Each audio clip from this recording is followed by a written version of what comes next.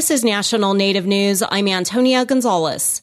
The Oglala Sioux Tribe is supporting the creation of a new nonprofit youth mentorship organization. South Dakota Public Broadcasting CJ Keene has more. The new youth mentor group acknowledged its official opening recently during a tribal government signing ceremony. Tasha Friday is the national director of tribal programs for Friends of the Children. She says this represents an intentional step into Native communities. We've always served Indigenous youth, but never in the way that we're doing it here at the Friends of the Children Kesapa, which is grounded in cultural lifeways. The staff is Indigenous and culturally competent in understanding of the lifeways and really incorporating that in every level. Tribal leaders worked to ensure Friends of the Children would be a good addition to the community. Oglala Sioux Tribe Vice President Alicia Mousseau highlighted the effort of tribal government to vet the nonprofit. They really did their due diligence to make sure that this was a good program for our community, and so we're excited to carry this forward. The Hisapa chapter's executive director is Val Big Eagle. She says she is humbled by the support of the tribe's government. When nonprofits come in, we just are a little wary, right? And making sure that they're here for the right reasons and that they're doing things the right way and working with the community and not saying, hey, this is what you need to do to heal yourselves, but asking the community, what do you need from us to make sure that this can happen?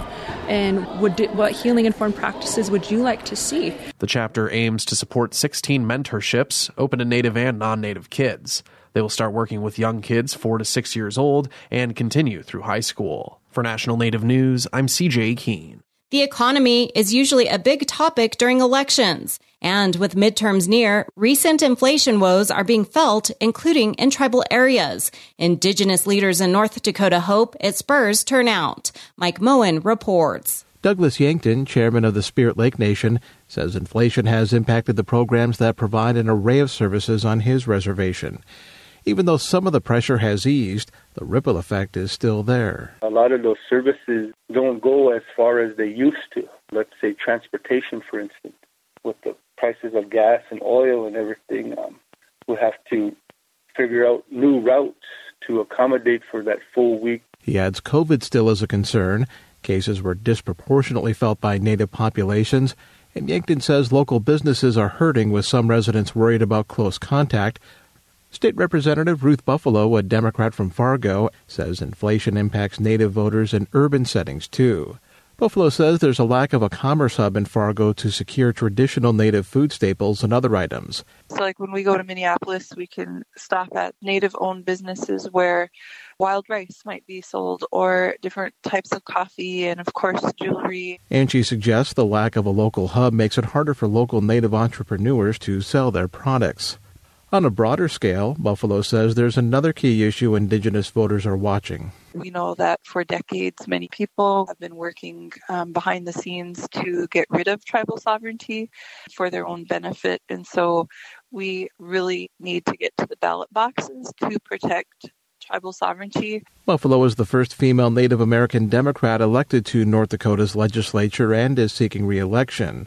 One of her opponents, Republican Joshua Christie, says he would support tribal sovereignty. That was Mike Moen reporting.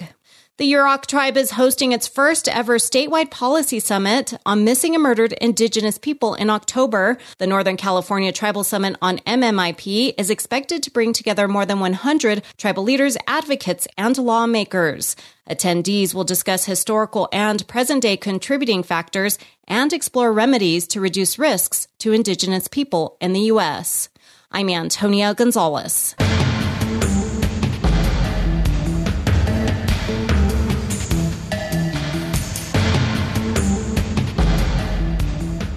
National Native News is produced by Koahnic Broadcast Corporation with funding by the Corporation for Public Broadcasting.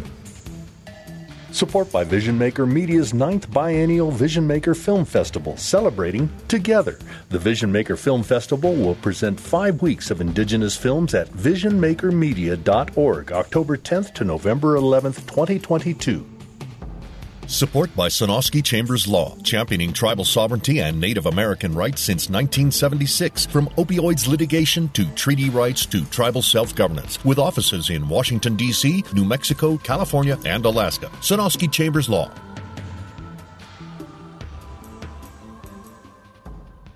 Native Voice One, the Native American Radio Network.